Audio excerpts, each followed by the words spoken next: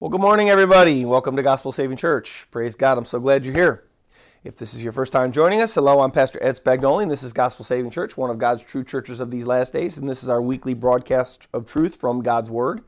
We always start with a word of prayer, asking God if He'd help us and help me, because we need Jesus. We need His help. We need His help to do all things. If you think you can do things without Him, well, you're simply, you can, but you're not going to do them well. You're not going to do them in God's way. You're not going to do them like God wants you to do them. I strive to live my life doing the things that God wants me to do and living the ways that God wants me to, because I've lived the other side of things, and I could just tell you that living God's ways are way better than living my own ways. So let's ask the Lord to help us understand. Let's ask the Lord to help us do the things which He says.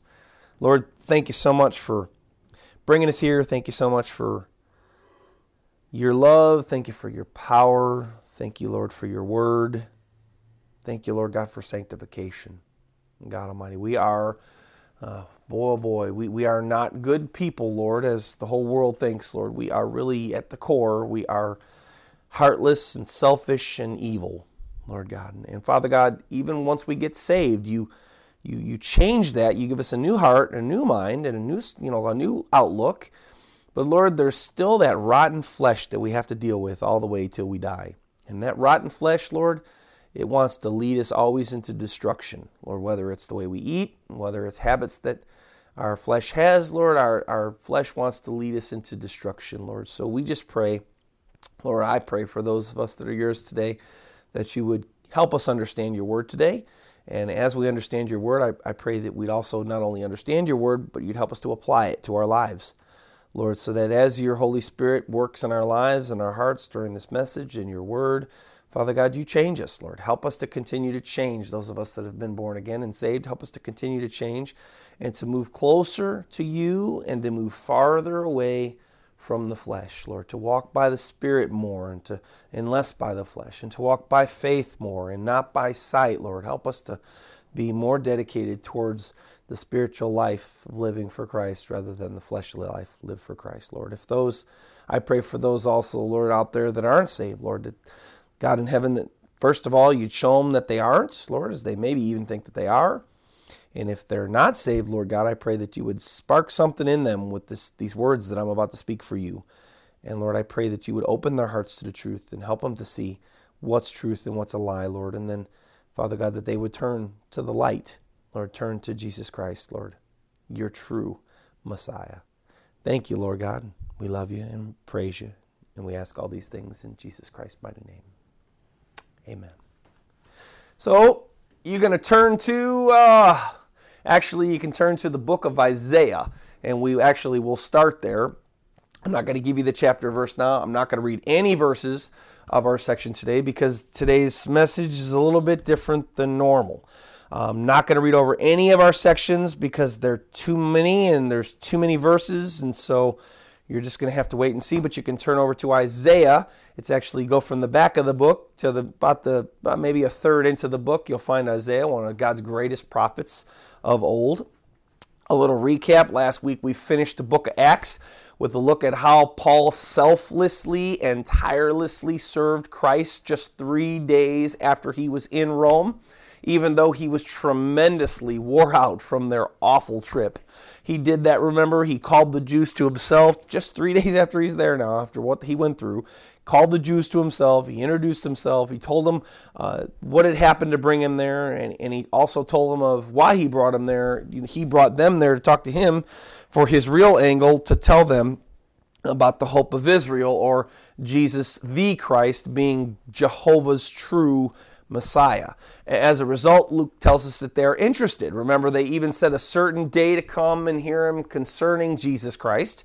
And Luke tells us then in verse 23 that after they did, Paul then explained and solemnly testified of the kingdom of God.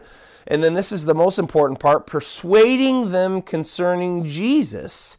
That would be Jesus as God's true Messiah from both the law of Moses and the prophets. And then he says that he did it from morning until evening. You'd think, wow, that's a long church service. Well, actually, I'm going to probably say this again during the sermon. He probably didn't get to all the things that God wanted him to talk about during that morning to evening, because there's a lot.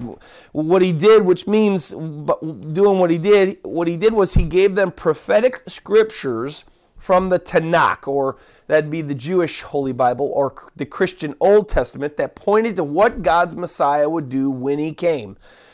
Where he would be born, how he would be born, which patriarch, which line of tribe of Israel that he would come from, what kind of miracles he would do when he came, the events that would happen to him while he lived, even how he would die and why he was to die. Then, since Paul here said that Luke told us that Paul then persuaded them concerning Jesus, then Paul was then persuading them to the truth that Jesus of Nazareth was Jehovah's true Messiah, the hope of Israel, and he would have had told them all about how Jesus fulfilled all those prophecies that God laid down for the true Messiah, his true Messiah, when he came.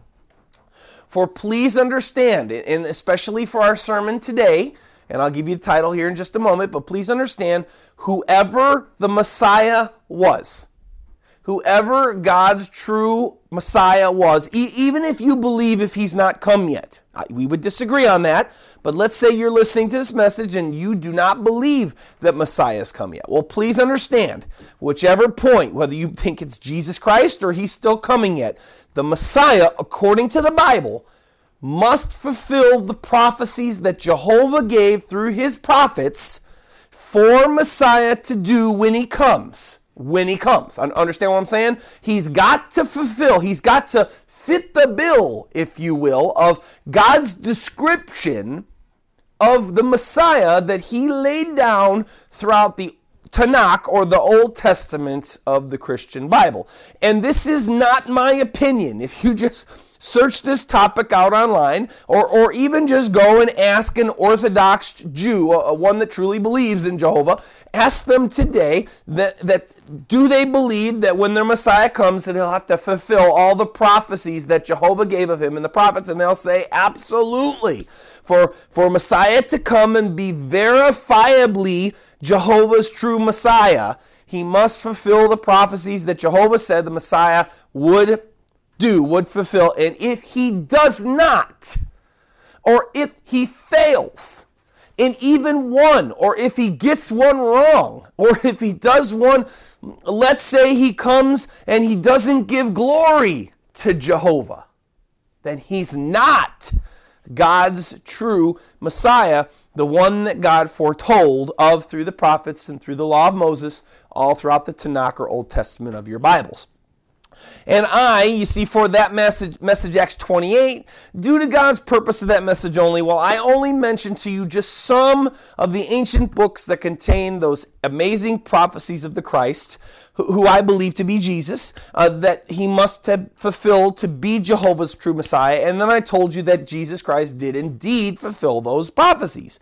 And you wouldn't know this because you can't look into my heart, but God looked into my heart, and God has his purposes, but you wouldn't know this. But I secretly yearned, while I was teaching that message, I secretly yearned in my heart to read and explain those prophecies to you last week. I wanted to go through all of them. Well, you see, there's Isaiah here, and there's Moses this, and there's so-and-so this, and there's so-and-so that, but I sadly just didn't have time because, again, I was following God's direction for Acts 28. Now, today, sadly, we're done with the book of Acts. No more book of Acts. I say sadly because I really actually enjoy teaching the book of Acts. I really did. Nevertheless, we must move on. It's called progress, and progress so we don't stagnate or grow stale in what we're doing, right? We don't want to stand still.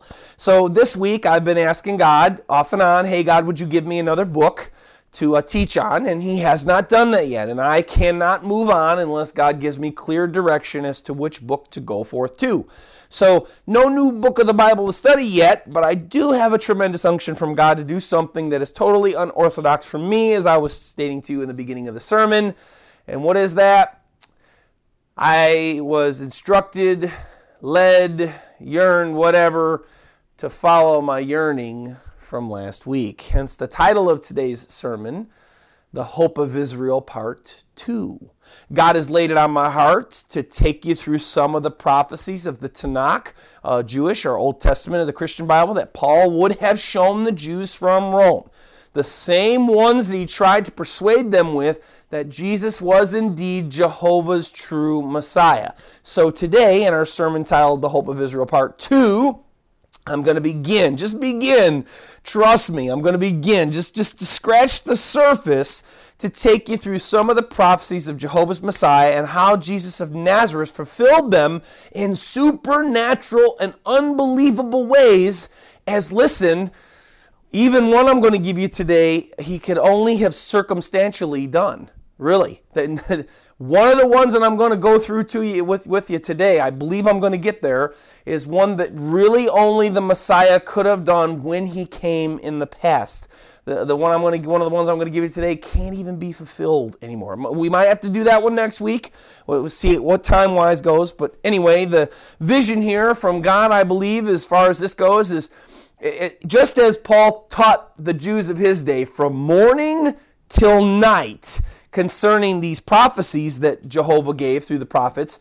And I tell you earlier, he didn't get through all of them, because explaining them all could literally just take days and weeks to get through them all. And really, they could. So the kind of the vision here for us is this week and next week for sure. And then I don't even know. God, I'm going to let God lead.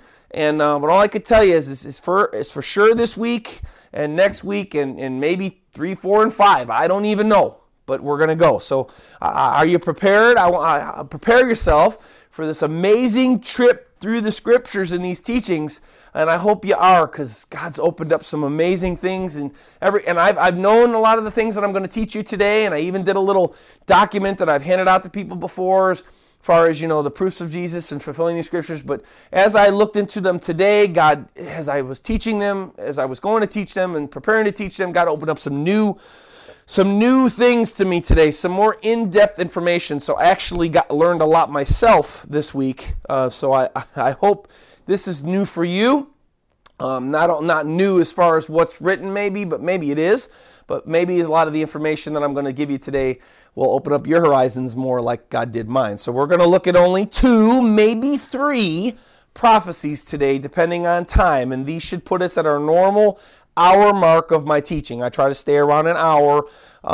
I've tried to do less. God keeps me about an hour. So anyway, the first prophecy I want to share with you today to testify to you of the truth that Jesus of Nazareth was and is indeed Jehovah's true Messiah, the one that the Jewish prophets wrote of in the Tanakh, and a prophecy that Paul would have definitely shared with the Jews of this day. Remember, I told you to open your books to the Bible, or to the book of Isaiah, the book of Isaiah, and go to chapter 7.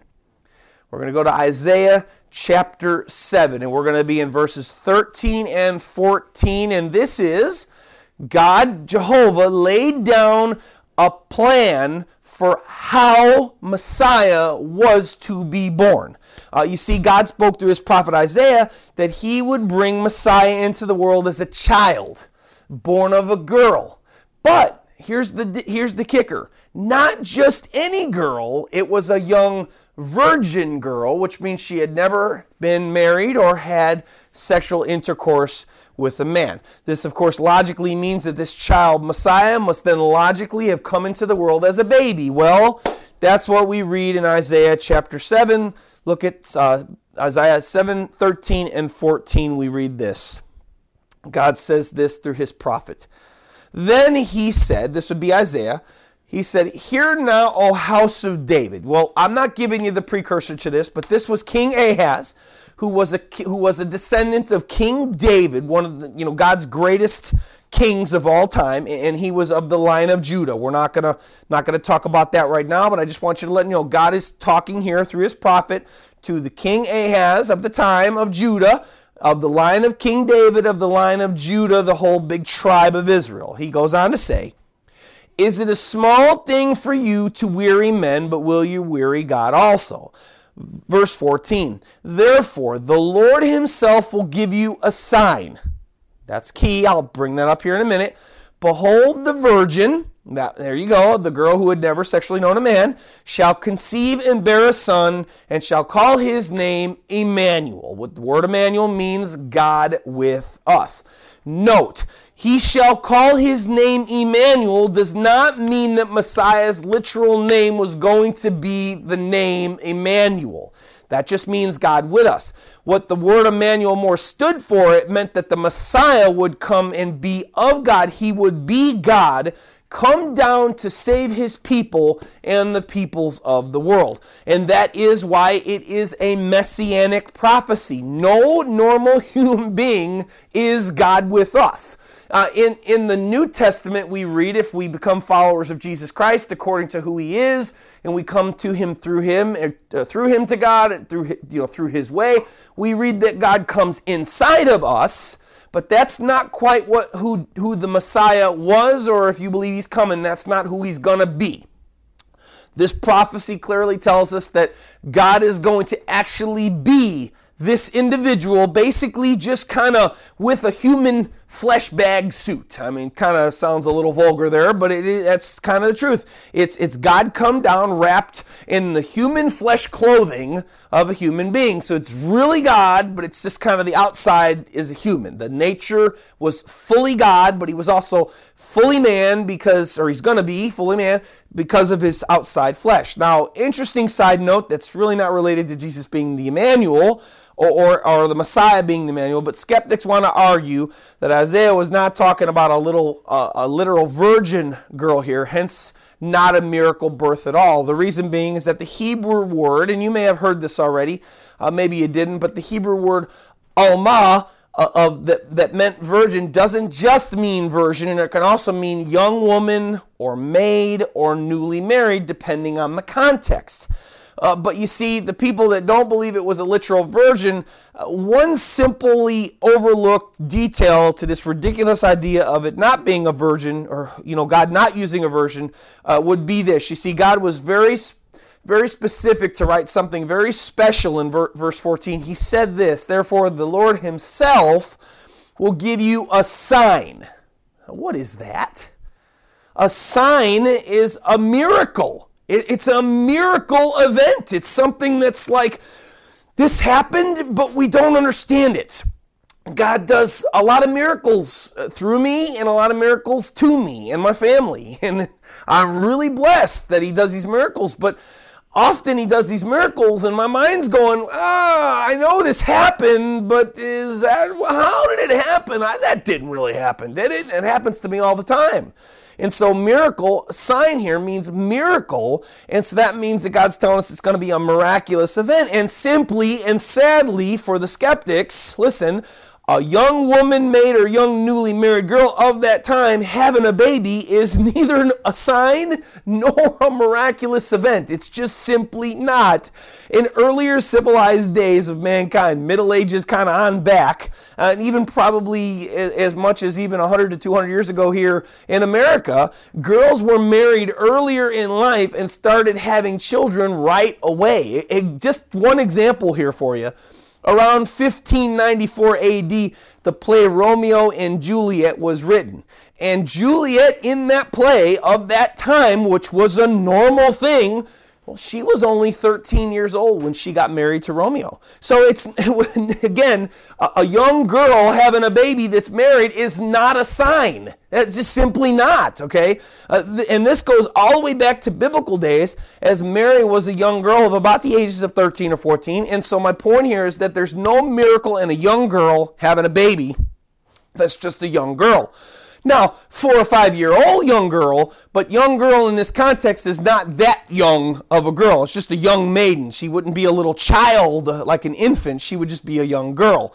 But there is a miracle in having a virgin have a baby. That's a supernatural. That's a messianic miracle, okay? So anyway, the translators here in Isaiah 7:14 of the word Alma of the Hebrew really literally meant virgin. So God was telling this to the king of Judah and to all those who, like, maybe you care about God today. He's telling us, all of us today, that he's going to do a supernatural miracle to bring his Messiah, his true Messiah, into the world. And he was going to do it through a virgin, which of course at that time was physically impossible. They didn't have in vitro fertilization. They didn't have the modern medicine that we have today. A virgin having a baby, it was a supernatural sign. And it would still be a supernatural sign today, but people could say, well, she went and had a medical procedure, but then it wasn't possible. So this is a miracle. Messianic prophecy. Emmanuel, which literally means God with us, because God came down in the flesh of a human being to bring salvation to the world, to mankind. Can you say, wow, bunch of love? Wow, a lot of love there. Paul would have most definitely given them this messianic prophecy, but then been quick to point out that this event just so happened in Israel around the start of 1, 2, or possibly even 3 AD to a young virgin girl named Mary. Matthew 1, 18 through 23 says this, and of course Paul didn't have the scriptures yet, but Paul knew the stories as they were transmitted orally at the time. Matthew 1:18. Now the birth of Jesus Christ was as follows. After his mother Mary was betrothed to Joseph, so they were not married, but they were committed to one another, as close to being married as they can get, but considered married of their day. Before they came together, Matthew points out, that means come together physically, sexually. So they had just gotten together, but they hadn't really consummated their marriage yet because they really weren't even allowed to do that until they had their wedding day officially. But at that time, she was found with child of the Holy Spirit. That's a miraculous birth. That's a sign, right? Then Joseph, her husband, being a just man and not wanting to make her a public example, was minded to put her away secretly. But while he thought about these things, behold, an angel of the Lord appeared to him in a dream, saying, Joseph, son of David. There, that puts, I'm not even going to go there now. Joseph, son of David. Joseph, just know that Joseph, and then would have been Jesus, would have been in the line of King David. Do not be afraid to take you Mary, your wife, for that which is conceived in her is of the Holy Spirit, and she will bring forth a son, and you will call his name Jesus. Hebrew name there was Yeshua. There was no J in the Hebrew alphabet. So people would say today, oh, Jesus, that can't be, that's false. He can't even be. No, don't worry. That's just our English transliteration, okay? People transliterate names. I don't know why they do it. They do it. It's interesting. It's an interesting way that they do things, but anyway, just know that his Hebrew name in the Hebrew of the day would have been Yeshua, meaning Jehovah is salvation. For it goes on to say, for he will save his people from their sins. Remember, God with us, Jehovah is salvation.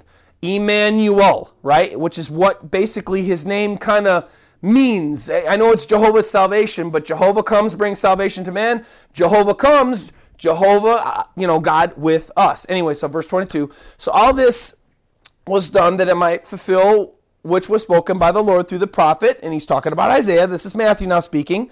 Behold, the virgin shall be with child and bear a son, and they shall call his name Emmanuel, which is translated God with us. This is Matthew. Matthew was a Jew, okay, and he was writing his gospel to the Jews. And he was writing his gospel to try to help the Jews to see, just like Paul, that Jesus was their true Messiah, the one that God sent from, and that he talked about in the Old Testament, that he talked about in the Tanakh, that he talked about in the prophecies. And here he's pointing to, Matthew believed that Jesus was God's Messiah come.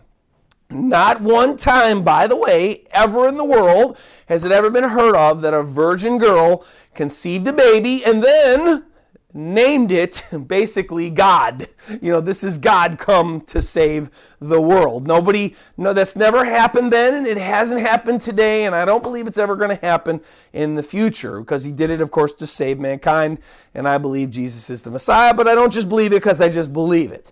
So I'm almost positive that the Jews of Rome that Paul was talking to in Acts 28, along with you listening to me today, would have heard about the consequences of Jehovah's Messiah King being born in Bethlehem, because both a tremendous event of praise to God's Messiah happened, along with a terrible, terrible disaster because of it. You can flip over to go to Matthew chapter 2, verses 1 through 8, where we have both the tremendous event that happened to God's Messiah, as well as a terrible tragedy that happened because of it as well, too. And of course, again, Jews had a culture and they talked about things. And of course, this would have been things that they talked about, especially the tragedy that happened because of Christ being born. Matthew 2, 1 through 8, and then Matthew 2, 16 through 18. It says this: Now after Jesus was born in Bethlehem of Judea, in the days of Herod the king, behold, wise men from the east came to Jerusalem. That is an astronomical, amazing, like out of this world thing. The fact that these scribes, these wise men, these watchers of the stars, these amazing men of study would come there all the way from Babylon, the area of Babylon, to Jerusalem. It was an amazing trip. It's going to go down in the annals of heaven as a trip of faith, an amazing trip. And they come and they say, "Where is he who has been born King of the Jews? For we have seen his star in the east and have come to worship him." When Herod the king heard this, well, Herod was a whole lot of crazy. He was troubled, and that doesn't really mean trouble. He was kind of out of his skin, angry. And all of Jerusalem with him. They were kind of all like, what? So there, right there, shows us that all Jerusalem, the Jews, knew of this event, knew that these wise men had come, knew that they had come, talked to Herod, and told them about this great king that was born, that they saw his great star. This made the Jewish headlines of its day, right? So Herod was troubled, all Jerusalem with him. Verse 4, when he had gathered all the chief priests and scribes of the people together, he inquired of them where the Christ was to be born. We're not going to get to that this week. I've got it kind of scheduled for next week. I've already kind of got it in the notes. Christ born there, that was another key that the Christ would have to be fulfilled. He'd have to be born in a certain place. Okay, but we're not going to go there this week. Again, next week. Verse 5, so they said to him, and this is what the Messiah has to do. Notice that they said, this is what the Messiah has to do. Where's he going to be born? He has to be born, they say to Herod, the Jews still believe this today, Bethlehem of Judea. For thus it is written by the prophet, but you, Bethlehem, in the land of Judah, are not the least among the rulers of Judah, for out of you shall come a ruler who will shepherd my people Israel. Verse 7, then Herod, when he had secretly called the wise men, determined from them what time the star appeared, and he sent them to Bethlehem and said, go and search carefully for the young child. When you have found him, bring him back to me that I may come and worship him also. Now, he was lying. He really didn't want to come and worship the Christ. He was jealous, and he wanted to be the king of Israel. So had they returned, he basically would have said, oh, yeah, great, he's there. He probably would have had them killed, and then he probably would have gone there, and he probably would have killed Jesus himself. So, but the honor that they gave him and the uproar that they're coming to Jerusalem, talking to Herod, talking about this great king, Messiah king that was born, made all Jerusalem in an uproar. And it made Jewish headlines, I'm almost positive, and I'm almost positive the Jews of then, that Paul was talking to in Rome, that Paul was talking to throughout all his ministry, when he proved Jesus Christ to all the Jews that he would talk to, I'm sure he brought this up because I'm sure the Jews knew of it then. Now, unfortunately, skip down to verse 16, there was a tremendous massacre, a tremendous disaster that happened because of it, because you see, God warned the wise men not to return to Herod because God was protecting his child Messiah, who was still just a baby. And of course, Herod, well, he was a wild man. Verse 16 through 18 says, then Herod, when he saw that he was deceived by the wise men, was exceedingly angry, and he sent forth and put to death all the male children who were in Bethlehem and in all its districts from 2 years old and under, according to the time which he had determined from the wise men. Then it was fulfilled what was spoken by Jeremiah the prophet, saying, a voice was heard in Ramah, lamentation, weeping, and great mourning, Rachel weeping for her children, refusing to be comforted because they are no more. Again, that was also a prophecy that Jeremiah, another great prophet of God, was going to have to talk about, that was good, the Messiah was going to have to fulfill, and there Jesus fulfilled that one. So the massacre of hundreds of Jewish babies would have definitely gotten the attention of the Jews as a whole. Could these be made up events? Hardly. The Jewish babies were slaughtered, and that lines up with Herod's crazy reign. At one point, Herod even killed 3 of his own children because he thought they were coming, or one of them was going to come and take his throne. So Herod was a maniac, and anybody that tried to come and take his throne, that was it. They were eliminated, and that was it. No more. That's it. Another proof of this miracle actually happening is, maybe you never thought about this, because I actually had never thought about this before today. But you see, Mary and Joseph giving this story, telling this story about this miracle conception and miracle birth of their baby could not have been fabricated. And here's why. You see, via God's law for the Jews, if a female was found to be pregnant without getting married first, she was to be killed. Death penalty. That's what God said was to happen to a young girl, any girl, who did not yell out, if it was in the town, which this was in the town, if she didn't yell out and people heard her, then she would be stoned, along with the guy that was having sex with her, that he was trying to, they were going to get pregnant, that they would have both been stoned. Well, when we read in Matthew that Joseph was about to put her away secretly because of her pregnancy until God intervened, this meant that he was not going to marry, that he was not only was he not going to marry her, but he was also not going to turn her over to be stoned.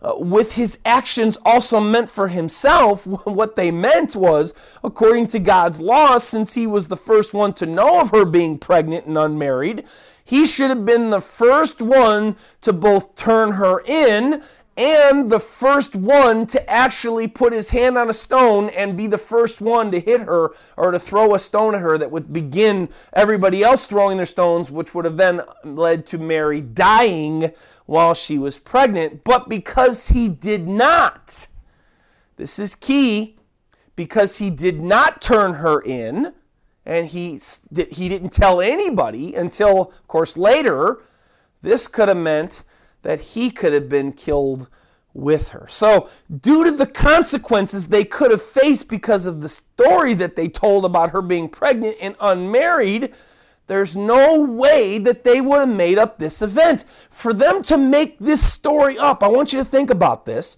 For them to make this story up, they would have been willing to face the death penalty. That's really what it meant. Them telling this story meant that anybody, the Jewish leadership, could have heard, she was pregnant before she was born. Well, we don't believe it was a miraculous birth. There was no sign. It was she cheated on you. Stone her. And Joseph, because you didn't do it too, stone you too. Who makes up a story? Think about motive here, please, people. Think about motive. Who makes up a story that could get themselves killed? What motive or benefit could they have had to making this story up? Nothing good. Nothing good for themselves. In fact, even when they told the story and they recorded it and it was recorded, they could have been killed if the story was recorded enough, or if the story was told even verbally to others, they could have been stoned and killed for what they did. So you see, that's one of the reasons, that one prophecy and all those little details. I'm sure there's more. Again, for time's sake, God didn't open them up to me today, but I'm sure there's more. But that's why I believe Jesus Christ, or Jesus of Nazareth, was indeed God's true Messiah. And he did not have a hand in fulfilling this prophecy either, by the way. He couldn't have had a physical hand in this one, right? Because he was just a born baby. So he didn't actually come into the camp and say, hey, I'm Messiah, do this to me because I want to fulfill a prophecy. This prophecy just happened because God wanted to send a child into the world to bring salvation to mankind. Again, one of the reasons why I believe Jesus Christ is God's true Messiah. Jesus absolutely did fulfill this prophecy. Number 2, and this might be the second and last one we get to today. I don't know if we're going to have enough time to get to 3, but if we don't get to 3 today, we'll get to 3 next week. Second prophecy of today that screams out loud, even circumstantially, the fact that Jesus was Jehovah's Messiah. Turn over to 2 Samuel chapter 7. We're going to be in verses 12 through 16. And I'll read them here in a moment, but this is the Messiah's lineage, as I've already been alluding to, via the first sign, miracle, the first prophecy that we just read of. So 2 Samuel 7, verses 12 through 16. God not only told us prophetically how his Messiah would be born as a virgin birth means wise, he also told us through which lineage of Hebrew patriarch that the Messiah was going to come through also.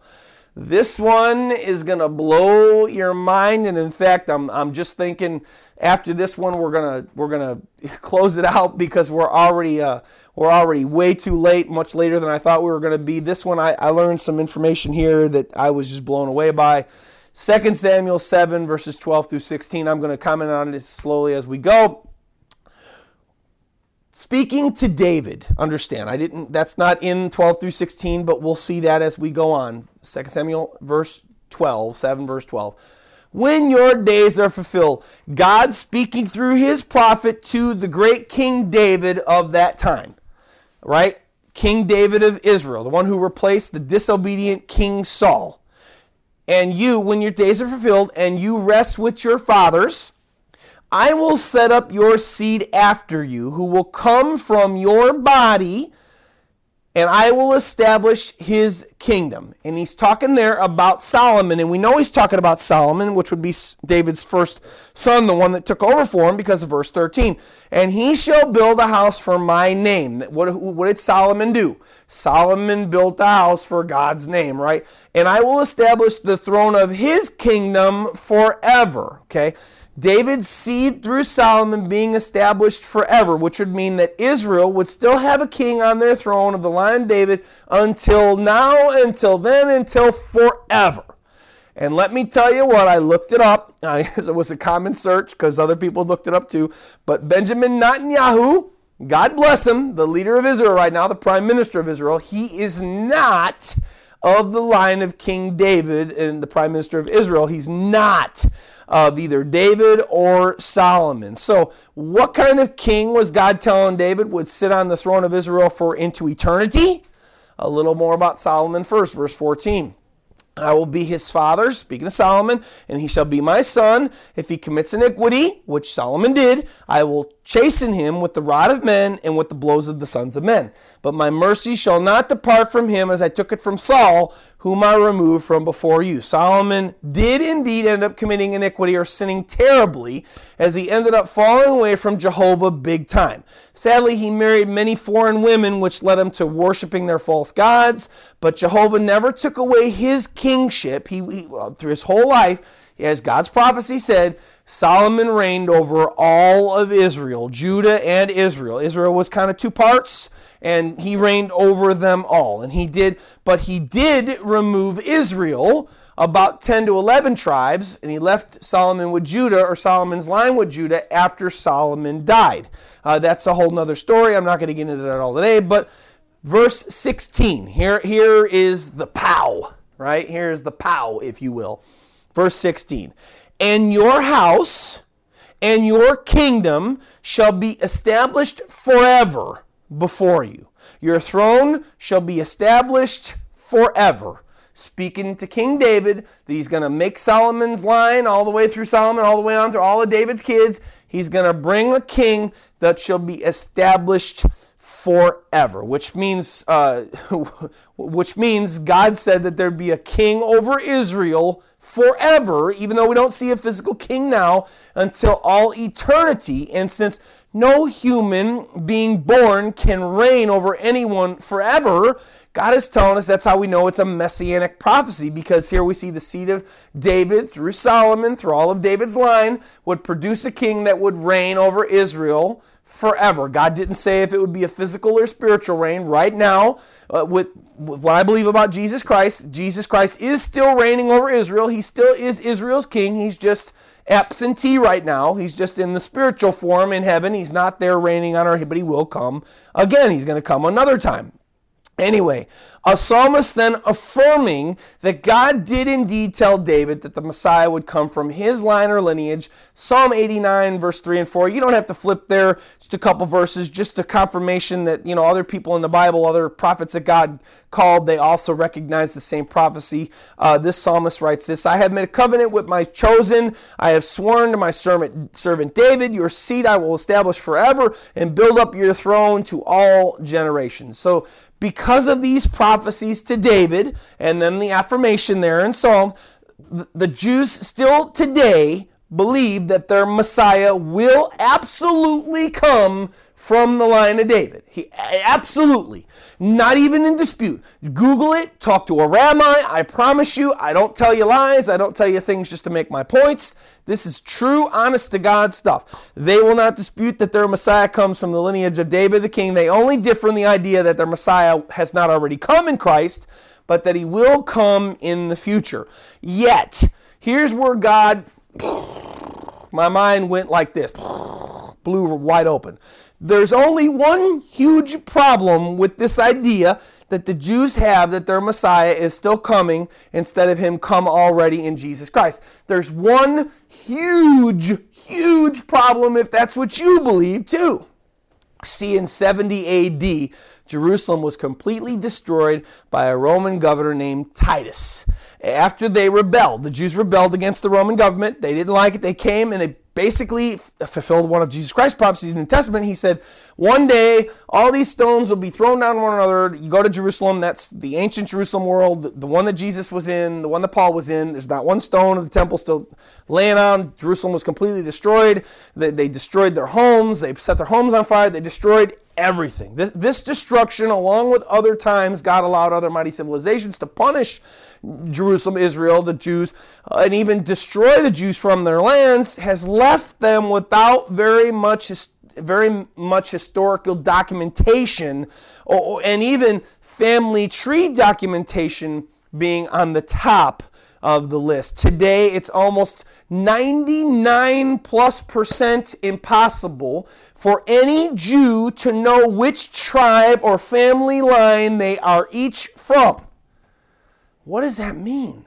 That's huge. That means that even if someone were to show up and say, I'm Jehovah's Messiah, and maybe they did certain things, maybe they did some miracles, maybe they were born in this one, and they came, a supposed virgin birth, they could not prove that they are from the line of David, from the line of Judah. This means that anyone could come and say that they were a Messiah today or even future, but that they would have zero proof that they were really from the line of David. Think of this. If Messiah is still yet to come, why would God lay down the prophecy to David that the Messiah would come through his line, then confirm that prophecy through one of his psalmists, but then send him in a time when he, Messiah, can't prove which tribe or which family line he's from, or that he's from the line of David? God is huge, people, on logic and evidence. Hence, the prophecies he's given to reveal Messiah to Jews in the world, the ones that we're supposed to say, hey, let me hold this Messiah up to these prophecies and say, okay, is this Messiah, or supposed Messiah, is he fulfilling the things that God said that the Messiah was supposed to fulfill? In this case, anymore, this Messiah, any Messiah that would come from today on, cannot prove themselves to be really truly of God and which lineage he was from, because simply the records just don't exist anymore. If you think I'm kidding about the Jews really not knowing which tribes they're from, I can understand, but I have proof. Google the term, because I did. How do I know which Jewish tribe I'm from? Something like that, something to that effect, right? And what'll come up is a whole bunch of non-Christian Jewish websites. And the one that came up for me, the one that God led me to, it's called Chabad.org, CHABAD.org. And wouldn't you know that they have an article that just so happens to be titled, "How Can I Find Out Which Hebrew Tribe I'm From?" This article is by a man named Malky Jawinski. In it, Malky writes this. Now, this is a non-Jewish website, and you'll see that in what he writes here. For the most part, he goes on to say, tribal identities have been lost through the generations, and the majority of Jews do not know which tribe they are from. I kid you not. This is, again, Malky of Chabad.org. He goes on to say, there are a number of people whose families have passed down their identity as Kohanim, priests, or Levites, which was not the tribe of the Messiah, which means that they descended from the tribe of Levi, not David's tribe. He goes on to say, there are also a handful of non-Levite families who can trace their ancestry to a particular tribe, but these are few and far between. And here's how we know it's not a Christian website. For when Messiah comes, he goes on to say, which means that they do not believe that Jesus was the Messiah, we will all find out which tribes we are from. Well, I don't ever read that in any Old Testament book of the Bible. I've never read that in Tanakh or Old Testament. I never read when Messiah comes. That's not something that God prophesied. There's no prophecy that says, well, when Messiah comes, he's going to reveal to all Israel who they are. No, that's his own... That's his own denial of Christ, because he didn't know what to do. If you don't believe in Jesus, you got to have reasons why. Okay? So his reason, even though it's not from his Bible, is he said, when Messiah comes, we'll all find out which tribes we're from. So he goes on to say, lastly, so if this bit of information is important to you, do your best to hasten his arrival, meaning that he doesn't believe he's come already, he's coming in the future. Now, absolutely illogical and doesn't make a bit of sense. Again, Jehovah's not going to send his Messiah to earth with a specific prophecy that he's told in the past, which shows which line of Jew he has to come through, but then send him in a day and time when he can't prove which line of Jew he's from. It's not going to happen. It's impossible.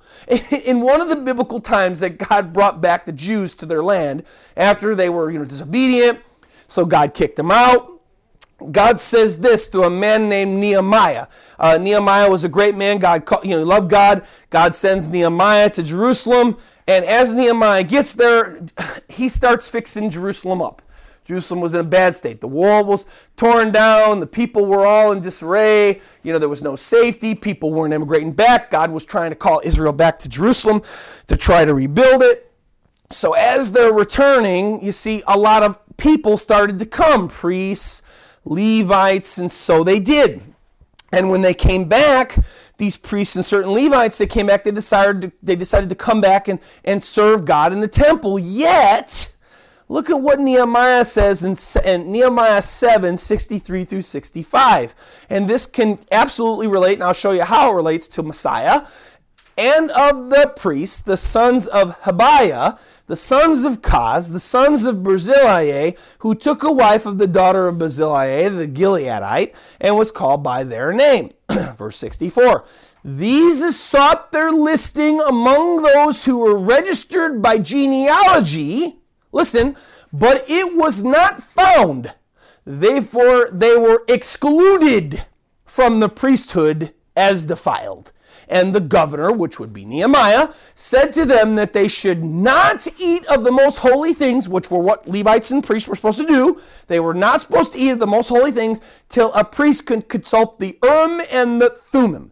They were turned down in the service of the temple because they could not prove themselves to be real priests or Levites by the genealogical records. So Nehemiah would not let them serve. Maybe you say, well, wait, Pastor Ed, what about the Urim and the Thummim? Well, what about these? Could Messiah come and then God, show the priests of today who he is by the Urim and Thummim? Well, he could, but there's a problem. The Urim and Thummim don't exist anymore. They're gone. Nobody knows what happened to them. I Googled it. Look on Jewish websites. A lot of research went into this sermon. No, they don't exist. So that's a big eh.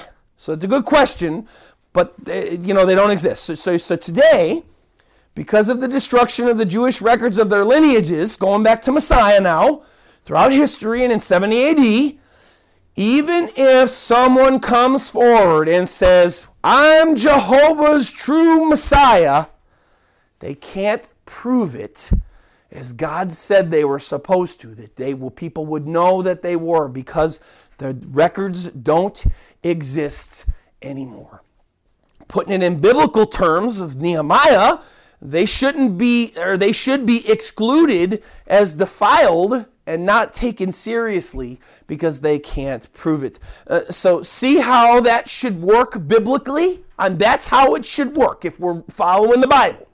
Now, I'm not just talking about if you're a Christian. I'm talking about if you're a non-Christian or if you're a Jew and you're listening to this message. That's how it should work. That's biblical how it should work. This all means that Jehovah has already sent Messiah at a time when they had the genealogical records to prove it. How about Jesus of Nazareth? Did they have the records of him then? Could he have been Jehovah's Messiah? Take a look first. Gospel of Matthew, chapter 1, verses 1 through 17. He says this.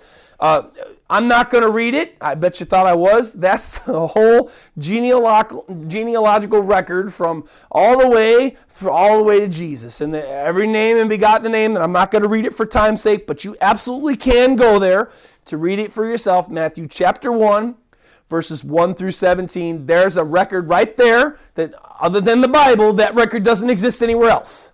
Or again, records have all been destroyed. With that in mind, Matthew, Jesus of Nazareth, did anybody else know? Would anybody else confirm Jesus was the Messiah, or Jesus was of the son of David, or he was of the line of Judah? Yes, absolutely. Luke 18:35 through 38, this is a profession of people then to show us that they knew who Jesus was and what line he was from. Just like we already read about Joseph. Joseph was of the line of David, as we just read in the birth of Jesus Christ earlier. Luke 18, verse 35. Then it happened as he was coming near Jericho that a certain blind man sat by the road begging, and hearing a multitude passing by, he asked what it meant. And they told him it was Jesus of Nazareth was passing by. And he cried out, saying, Jesus, son of David, have mercy on me. Then those who went before him warned him that he should be quiet. But he cried out all the more, Son of David, have mercy on me. Jesus stood still and commanded him to be brought. And when he had come near, he asked him, saying, what do you want me to do for you? He said, Lord, that I may receive my sight. Jesus goes on to heal him. And that's what he does. And of course, Jesus heals the man. So this blind man who couldn't even read, don't even think they had Braille then. So which means that by word of mouth, he heard from others that Jesus was of the tribe of David, or was of the line of David, David was of the line of Judah, right? So this man knew, number one, through word of mouth, eyewitness accounts that they had witnessed and seen the proof of themselves, the genealogical records, that Jesus was of the line of David. And of course, we know Jehovah's Messiah, from what we just read, had to be of the line of David. And number two, we're not going to get to it this week, but Jesus then went ahead and did a miracle that God prophesied that the Messiah would do when he came, making there two different proofs that Jesus was indeed God's Christ or Messiah, with evidence of that truth. Again, I'm not going to go into detail of all of Jesus Christ's healings and all they recorded that he did, because he did a lot. I'm just going to give you one more, for example, today. Again, we're going to get to a lot more next week, maybe another 2 or 3 prophecies next week. But one more example of them having the records of who the Jews were then and what lines they were from. This time comes through the mouth of someone who wasn't even Jewish. Matthew 15. 21 through 28. This is a woman again. She wasn't even Jewish. Then Jesus went out from there and departed to the region of Tyre and Sidon. And behold, a woman of Canaan came from that region and cried out to him, saying, have mercy on me, O Lord, Son of David. My daughter is severely demon-possessed. Jesus goes on, for time-wise, I can just tell you, I'm not going to read it all. Jesus goes on to heal her. And then she bows down to him in verse 25, and she came and worshiped him, saying, Lord, again, Lord, capital L, which meant Master, help me. So even this foreigner knew that Jesus was the son of David, and Jesus goes on to heal him, and this meant that she even knew that he was the son of David, and that she called him Lord, and that she called him the son of David, meant that she believed that he was Jehovah's real Messiah. And because she did, again, she came, worshiped him, calling him Lord, which meant Master. She gave him multiple titles of Messiah. And again, she wasn't even Jewish, and she knew who he was, and that was because they had genealogical records at that time before 70 A.D. He does respond to her, as I just said. He does heal her. Wow. Now, for your information, the Apostle Paul would have definitely used 2 Samuel, plus the life of Christ, plus the birth of Jesus, and in other places he preached. He would have used it with the Jews in Rome and to others he preached to, and he would have used them to prove that Jesus of Nazareth was indeed the Christ, the Messiah of Jehovah. Paul probably wouldn't have used the example. He would have used more examples. He had more time than I have today. We're running out of time. But again, he wouldn't have used the documents of the lineages as like I did today, because they don't have them we don't have them anymore. Then they had them. So we even had an extra line of, wow, Jesus is of the line of tribe of David. He must be Messiah, because Messiah can't come anymore. Nowhere in the Bible does it say, hey, Messiah, when he comes, he's going to help us all know who we are. That's not in the Bible. That's not in the Tanakh. So Messiah has already come. Who was it? Well, it has to be Jesus the Christ, because of the things that I talked about, the proofs that we've looked at. Next week, we're going to probably start off with the prophecy of the healings foretold that the Messiah would do. But for today, I want to end off, and I got some things to tell you upon all the prophecies that I've given you today concerning the hope of Israel, Jesus of Nazareth, or Jesus Christ. But please tune in next week, because I have a lot more, a lot more. The Bible has so much on this topic. It's one of my favorite topics, by the way, if you can't tell. But just think now, that was only two of the many prophecies that the Bible tells us that God's Messiah must fulfill in order to him to be the real Messiah. It took me around an hour, a little over an hour, to present it all to you. Just two. And I'm sure there was more I could have said, but, God, for time's sake, we don't have an all-day church like they had back then. Maybe we should, but we don't anyway. But I could have gone on an hour and a half, maybe 2 hours, telling you all that I had for you today. Now, think about how in Acts 28, Luke told us that Paul went from morning till night. And I'll tell you again, I'll guarantee you, he didn't even get through maybe half of all the prophecies of Messiah and how Jesus Christ fulfilled them. I'll guarantee you that he didn't even get through half. There's one more huge aspect that I want to close to you with in regard to these prophecies that I've given you of God's Messiah being Jesus of Nazareth and how he fulfilled them. I want to say this to you. You might be saying, Pastor Ed, I tuned in. I thought you were going to give me something here. But, all you gave me examples out of the Bible. You gave me examples out of the Jewish Tanakh to prove to me that Jesus Christ was God's Messiah. I believe personally that the Bible's flawed. I believe some guys got together, maybe mid-century, 1500, 1600, or the Catholic Church got on, and they had all their people, and they just wrote it out, and, they wrote it out for the purpose of making money and oppressing people, and that's why I believe as the Bible is. I don't believe the Bible's even an authoritative book at all. So you gave me nothing today to help me believe that Jesus is really the Christ. All you did was tell me about the man-made stuff. Those are some good statements. Those are some good points. But unfortunately, they couldn't be farther from the truth, and I'll tell you why.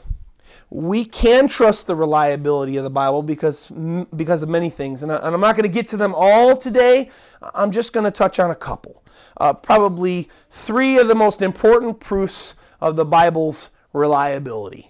Number one, the antiquity, of both the New and the Old Testaments, 1 and 2. And number three, motive. First, the antiquity. Antiquity means old books. That's what it means, basically. Old parchments is kind of what it means. Antiquity of the Old and New Testament is solid paper proof that we have ancient texts that date back. Old Testament dates back something along the lines of the Old Testament parchments that we have date back to somewhere around the 3 BC. Scrolls that were found in the hill Qumran, book Isaiah, something like 3 BC are like the oldest known Old Testament books. I mean, that's thousands of years old, and manuscript text dating from the first, now think of it, 1st and 2nd centuries AD of the book of the Apostle Mark and John's writings to prove the New Testament, that either Christ's apostles wrote of them personally, because 1st century, that would have been the book of Acts. The book of Acts went through about 62 to 63 AD. That's 1st century. 0 to 1 would be 1st century. 101 or 100 to 200 would be 2nd century. And so here we have early texts, early manuscripts that date back as early as the 1st century AD in the book of Mark. But more importantly, these antiquity of manuscripts prove to us that Christ was not just a made-up figure that someone sat down in their basement, or the Catholic Church in the mid-centuries, or the Catholic Church didn't even come around to the 3rd or 4th century AD, that they decided to sit down and write about in our modern time, making up Jesus Christ like Joseph Smith did the Book of Mormon. They also show us, as I just said, the Catholic Church couldn't have done it. They didn't start till the 3rd century.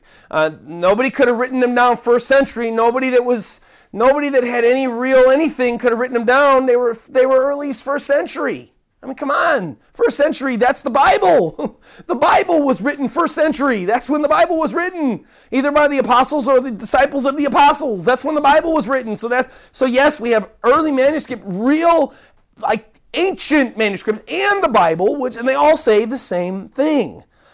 Proof 1 and 2 shows us that Christ was a literal man. I believe the literal Messiah of Jehovah that was written about by those close to him at the time that he lived in, and that the Bible we have now was not a man-made book meant to oppress people or be a money-making scheme. Now that I verify that really verifies the validity of the solidness of the texts of the Bible, that they really can be trusted. That means that we can look to them for truth, the truth that his followers were responsible for writing them. His followers, or the followers right after him that knew of him from first eyewitness hand accounts. And now you could still say that some alternate motive maybe they had. Maybe the disciples, maybe the apostles, maybe they had some alternate motive. Maybe they wrote the scriptures for money. They got rich. Maybe they wrote them for power or for fame or for whatever, popularity. Maybe they did, but did they?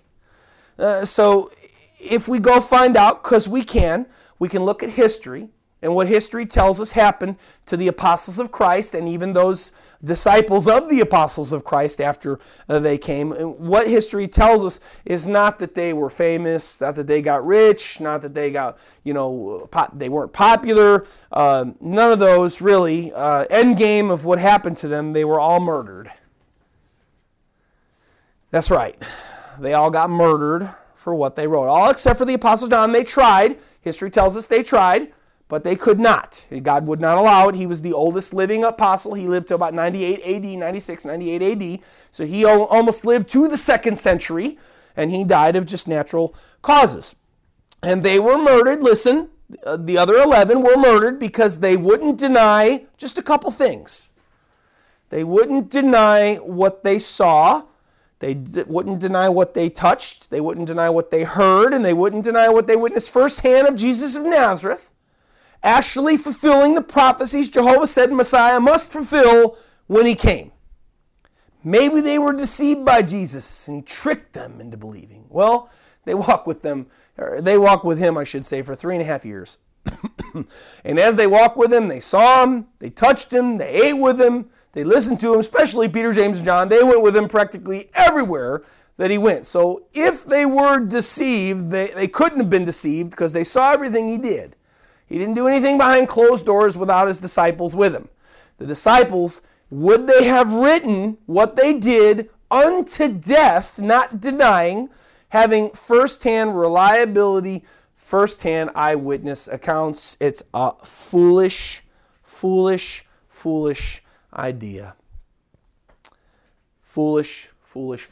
People will die for a lie. Jonestown. People will die for a lie. People will die if they don't know it's a lie. They'll die for a lie. Like, oh, that's really the truth. Oh, is that what you're telling me? Oh, well then, okay. If that's what you're telling me, okay. Right? But they didn't hear a lie from somebody. They saw the truth walking around with them. They heard the truth walking around with them. They saw Christ live. They saw him literally, physically die. And then they saw him rise again, and they still wouldn't deny that Jesus was who he says he was. And they did it, and they didn't deny who he was and what he did until they were killed. They were murdered for what they saw. Nobody dies for a willful lie that they know is a lie and they know is a deception, and that they're aware that it's a lie and deception. Nobody does. People can get tricked into dying for a lie, but Jesus lived in front of them.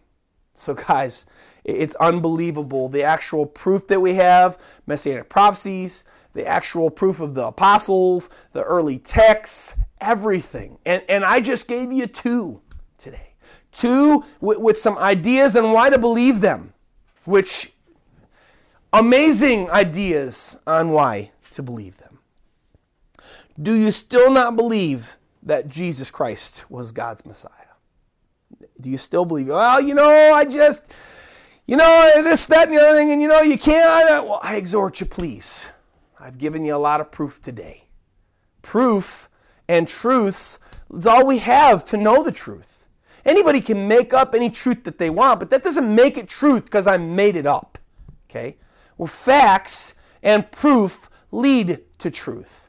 And facts and proof that I gave you here today, they lead to the truth that Messiah can't come again. I mean, that's like a grand slam home run, 4 parks. If you're into baseball, that'd be like a 4-park all the way into universe ball run right there. Messiah can't even come anymore, which means that either people that believe in this stuff that I believe in are just absolutely completely, it's a complete fabricated story, which there's no proof to, or it's got to be real. It's got to be real. Don't be like the Jews of Paul's day, who even after he had given them a lot of proof, way more than I've given you today, still just refused to believe. If you're still not quite sure, what I want you to do is I want you to seek God. Seek him. Ask him. Pray. Hey, God, was this what this guy said today? Is it real? Could it really be that Messiah already has come?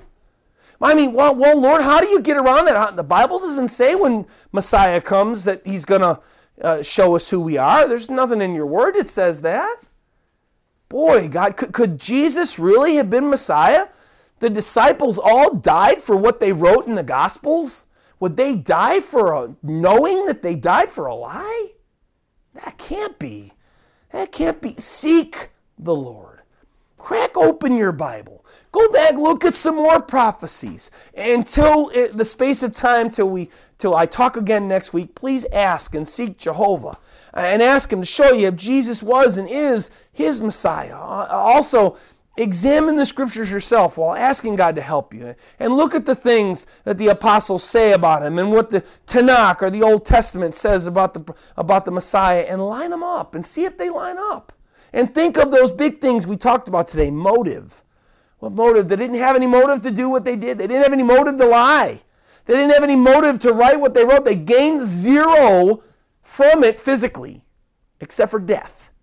Which, who writes something purposely? I'm going to write this, and I'm going to die for it, yeah. Nah, it's foolishness. It's nonsense. And of course, if you have any questions, you please give me a call. Phone number's on the website. Now, to you who say you believe in Jesus as the Christ, I ask this. How has knowing that Jesus was and is God's Messiah, Christ's Savior of the world, along with all the evidence that there is to support it, how has knowing that, how has it changed you? John 7:37-39. If anyone thirsts, let him come to me and drink. He who believes in me, as the Scripture said, out of his heart will flow rivers of living water. But he spoke this concerning the Spirit, whom those believing in him would receive. He was speaking about God's Holy Spirit that he would give anyone that comes to Jesus. And Jesus said that he would come into, right? And that he said, I am this one, I am God's Messiah. If you come to Jesus and you believe that and you surrender to him as that, then out of your heart should flow rivers of living water. The Bible calls it being born again. And as Jesus just said there in John 7, along with what the Bible says in other places, being born again is life-changing. God doesn't leave you the same way as you were. He changes you. The Bible says that when God saves somebody, he comes literally inside of you with his Holy Spirit, Christ too, and then they change you. What does it mean for you? You should no longer be a slave to any sin or practice sin. You should be loving the things of God. You should be living for God, living the ways that God told you to live. Is that you? Is that you? Please examine yourself today. In our world today, many believe themselves to be saved. Many believe themselves to be of God, but sadly, their lives don't line up with what the Bible says that a true born-again person should look like. 2 Corinthians 5:17, therefore, if anyone is in Christ, he's a new creation. Old things have passed away. Behold, all things become new. Please seek Jesus Christ if you find this to be you. If you find, wow, my life has not changed. Well, yeah, I believe in Jesus, but I don't. Things of God? I know I believe in Jesus, and what else is there? Well, there's a lot more.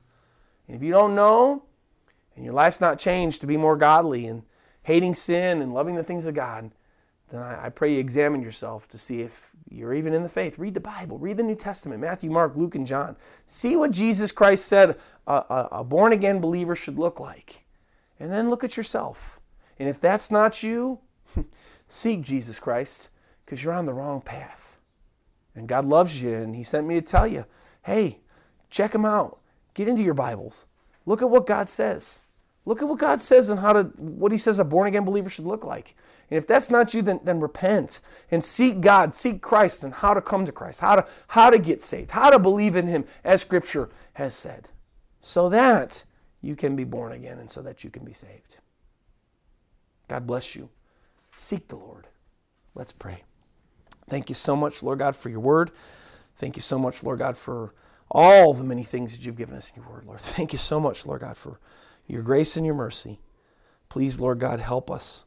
Help us to know the truth, Lord, that the truth would set us free. And, Lord, help us that know the truth already, be set free even more by your truths. Thank you, dear God. We love you and we praise you. And we ask all these things in Jesus Christ's mighty name. Amen.